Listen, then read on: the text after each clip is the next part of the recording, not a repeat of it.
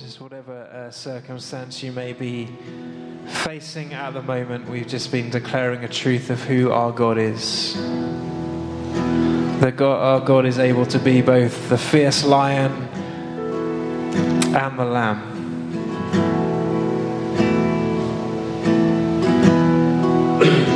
And his perfect love is made, and his strength is made perfect in our weakness. This is a God that we worship. This is a God that is with us in all that we go through in life. And God, we want to pray that as we turn to your word now, as we turn to hear from what you want to say to us through your word, that you would keep in our minds that vision of who you are, of how big and how great you are. That you keep in our minds that vision that there is no one and nothing that can stop you, God.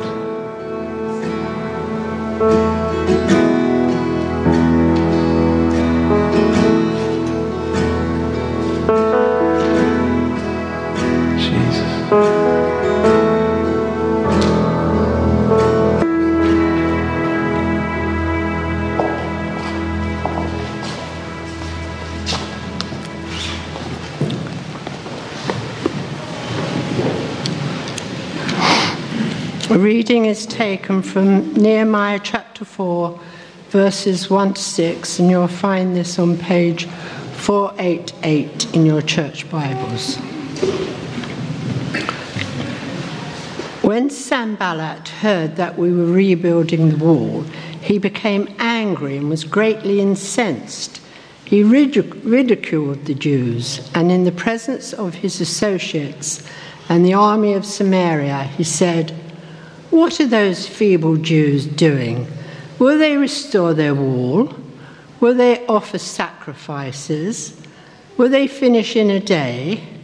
Can they bring the stones back to life from those heaps of rubble, burned as they are?" Tobiah the Ammonite, who was at his side, said, "What they are building, if even a fox climbed up on it, he would break down their wall of stones." Hear us, O our God, for we are despised. Turn their insults back on their own heads. Give them over as plunder in a land of captivity. Do not cover up their guilt or blot out their sins from your sight, for they have thrown insults in the face of the builders. So we rebuilt the wall till all of it reached half its height, for the people worked with all their heart. In the New Testament reading, you'll find it on page 1190, and it's from 2 Thessalonians chapter 2, verses 13 to 17.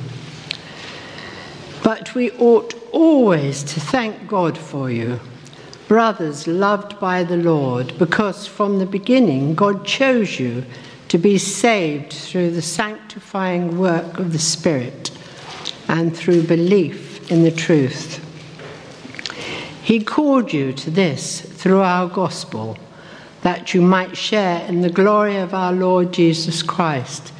So then, brothers, stand firm and hold to the teachings we passed on to you, whether by word or mouth or by letter.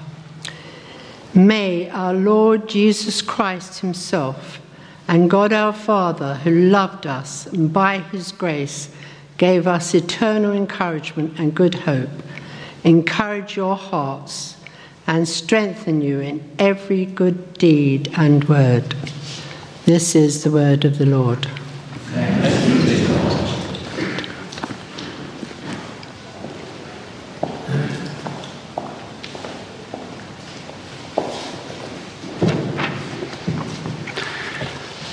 Good morning. As we plough through Nehemiah, we come today, courage in the face of fear. Right, can we have that first picture? Can somebody tell me who this is? No. I thought we might have one or maybe two who would know. Let's have the name. Paul Brand. You can read about his remarkable life in two splendid books. The Gift of Pain, written by Philip Yancey and Paul Brand, and a biography written by Dorothy Clark Wilson, 10 Fingers for God. Paul worked as a missionary doctor in southern India, in Vellore in Tamil Nadu. His work with leprosy completely changed the outlook for sufferers from that disease.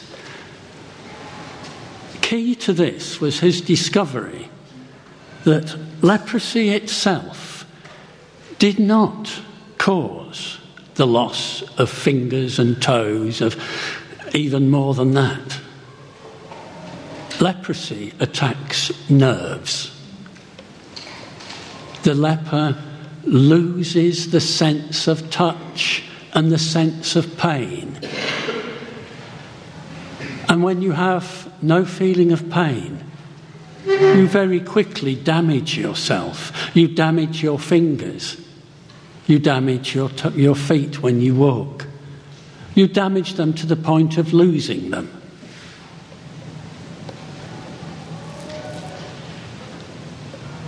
And so he discovered that, in fact, pain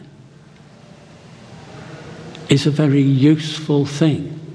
It lets us know at the incipient point where we are about to damage ourselves. It lets us withdraw. We put our hand in the hot fire and the pain makes us withdraw. If we feel no pain, we burn.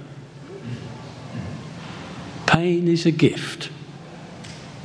It is a gift which keeps us from doing similar damage. It keeps our bodies whole. I think maybe that fear fits into a similar category. Come with the next one. And we should consider fear as a gift. Just as an example here, let's imagine somebody who feels no fear, who cannot recognise danger. What sort of life do they lead? They lead a life of reckless risk, time after time. I suspect a life like that will be brutish and short. Fear is something we have for a reason. It is a gift of God which lets us plot our way. But for many of us, we let fear dominate when perhaps it shouldn't. I thought here I might have a quick look and see just what the Bible had to say about fear. Let's just have a quick look. Fear and afraid, nearly 500 times in the Bible. Over 150 of those are saying, do not be afraid, have no fear. It is a constant feature. We live with fear. I'm reminded, and perhaps Nehemiah was too, of the words of God to Joshua. Be strong and courageous. Perhaps we should remind ourselves. Steve, could you just come and help us do that?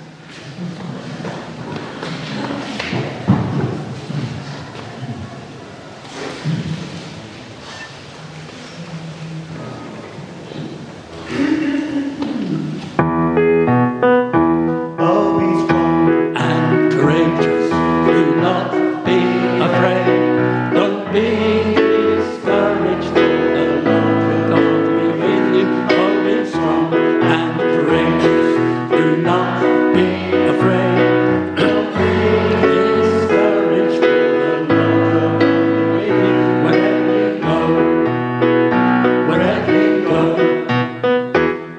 Thank you.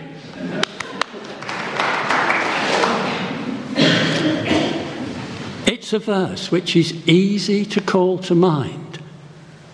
It reminds us why we sing. Singing does something to us, I know, but it lets us remember important truths. The Lord your God will be with you wherever you go. So what is it that we fear? On reading that passage, my immediate thoughts were things like ridicule, danger, failure. I thought I'd try and find out a bit more, and I discovered this book by Susan Jeffers. Feel the fear and do it anyway. She identifies 3 levels of fear. Level 1 are the things that happen to us. Being alone, losing a loved one, illness, or things that maybe we have to do something about. Going back to school, making life-changing decisions, marriage, children, starting a relationship. Level 2 fears are to do with our internal state. How do we feel about ourselves? So fears like rejection, humiliation, failure. There is only one level 3 fear, and it is, I can't handle it. And it lies at the bottom of all of the other fears. Until we know that we can deal with that fear, we stand no chance of dealing with the others. Whenever I do something new, I feel apprehensive or fearful. I suspect we all do. But if I press on and do the new thing, the fear starts to dissipate. First time I stood up here and preached, I was shaking. I was very nervous, fearful. Was I going to make a fool of myself? Could I do this? But as I press on and do it, I don't stop feeling a little fearful because I want to do this well. But the fear dissipates. And believe you me, as it does, we start to feel better about ourselves. It is so much better to reach that point than to be trapped at the beginning, never taking the new step because we are afraid of the consequences. How many times do we tell our children or our spouses, be careful? Actually, life consists of taking measured steps that are risky. That's what life is about. We judge risk, and fear is part of the way we judge it. So don't imagine that fear should not exist. Don't imagine we can banish it.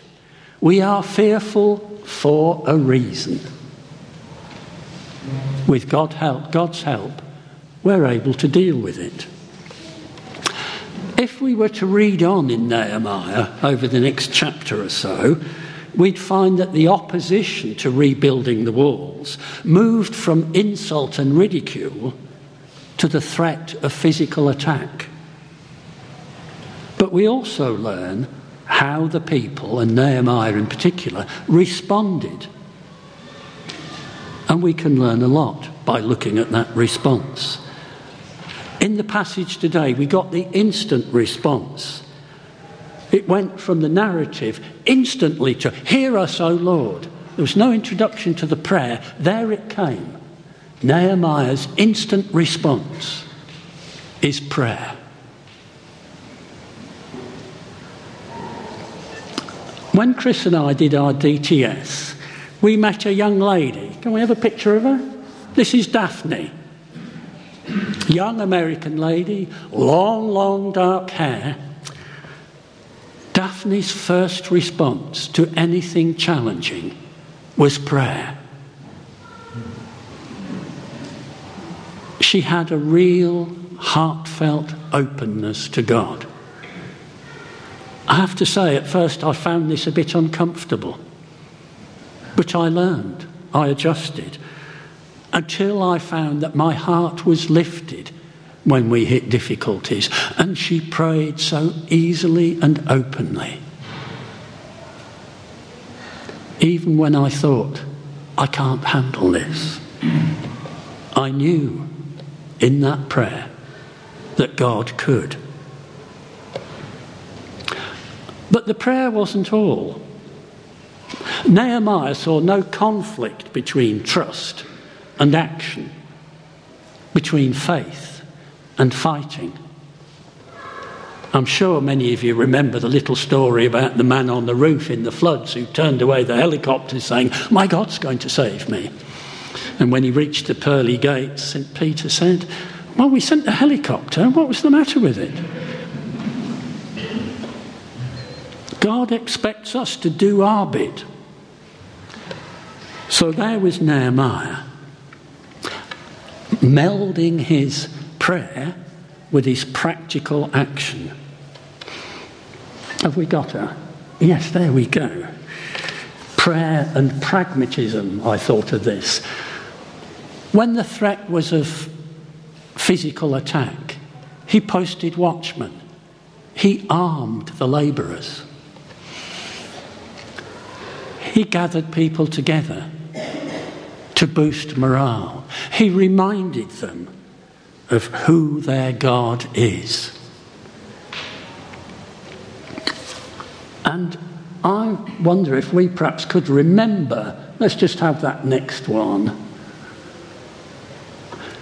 When the apostles were arrested by the Jewish authorities, the great Jewish teacher Gamaliel said, "For if their purpose or activity is of human origin, it will fail.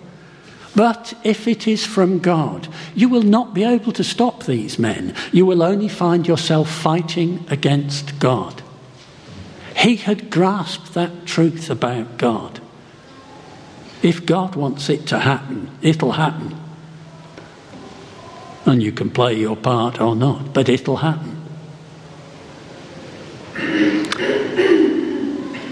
So, be strong and courageous.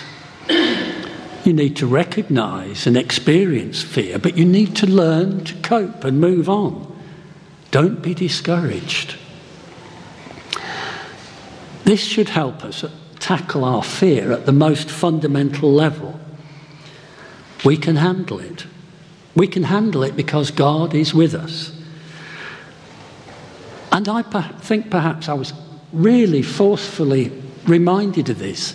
As we pray and as we praise, we remind ourselves who God is. And I'm reminded of Isaiah chapter 40, where God's words through Isaiah are coming to the exiles in Babylon, reminding them of who it is who made the promises to them. Who was it? It was God who holds the oceans. He cups them in his hand. It was God who measures out the heavens with the breadth of his hand. It was God who weighs in the balance the mountain ranges. With God, anything is possible. God is powerful. God is tender. God is wise. He can handle it. And therefore, with our prayer, with our praise reminding us who God is, and with our practical action, so can we. Feel the fear. You can't avoid the fear. But you can move through. You can accept it. It reminds you there is risk. And then you pray and you remind yourself that God is with you and that God is powerful, tender and wise. Together, we can handle it.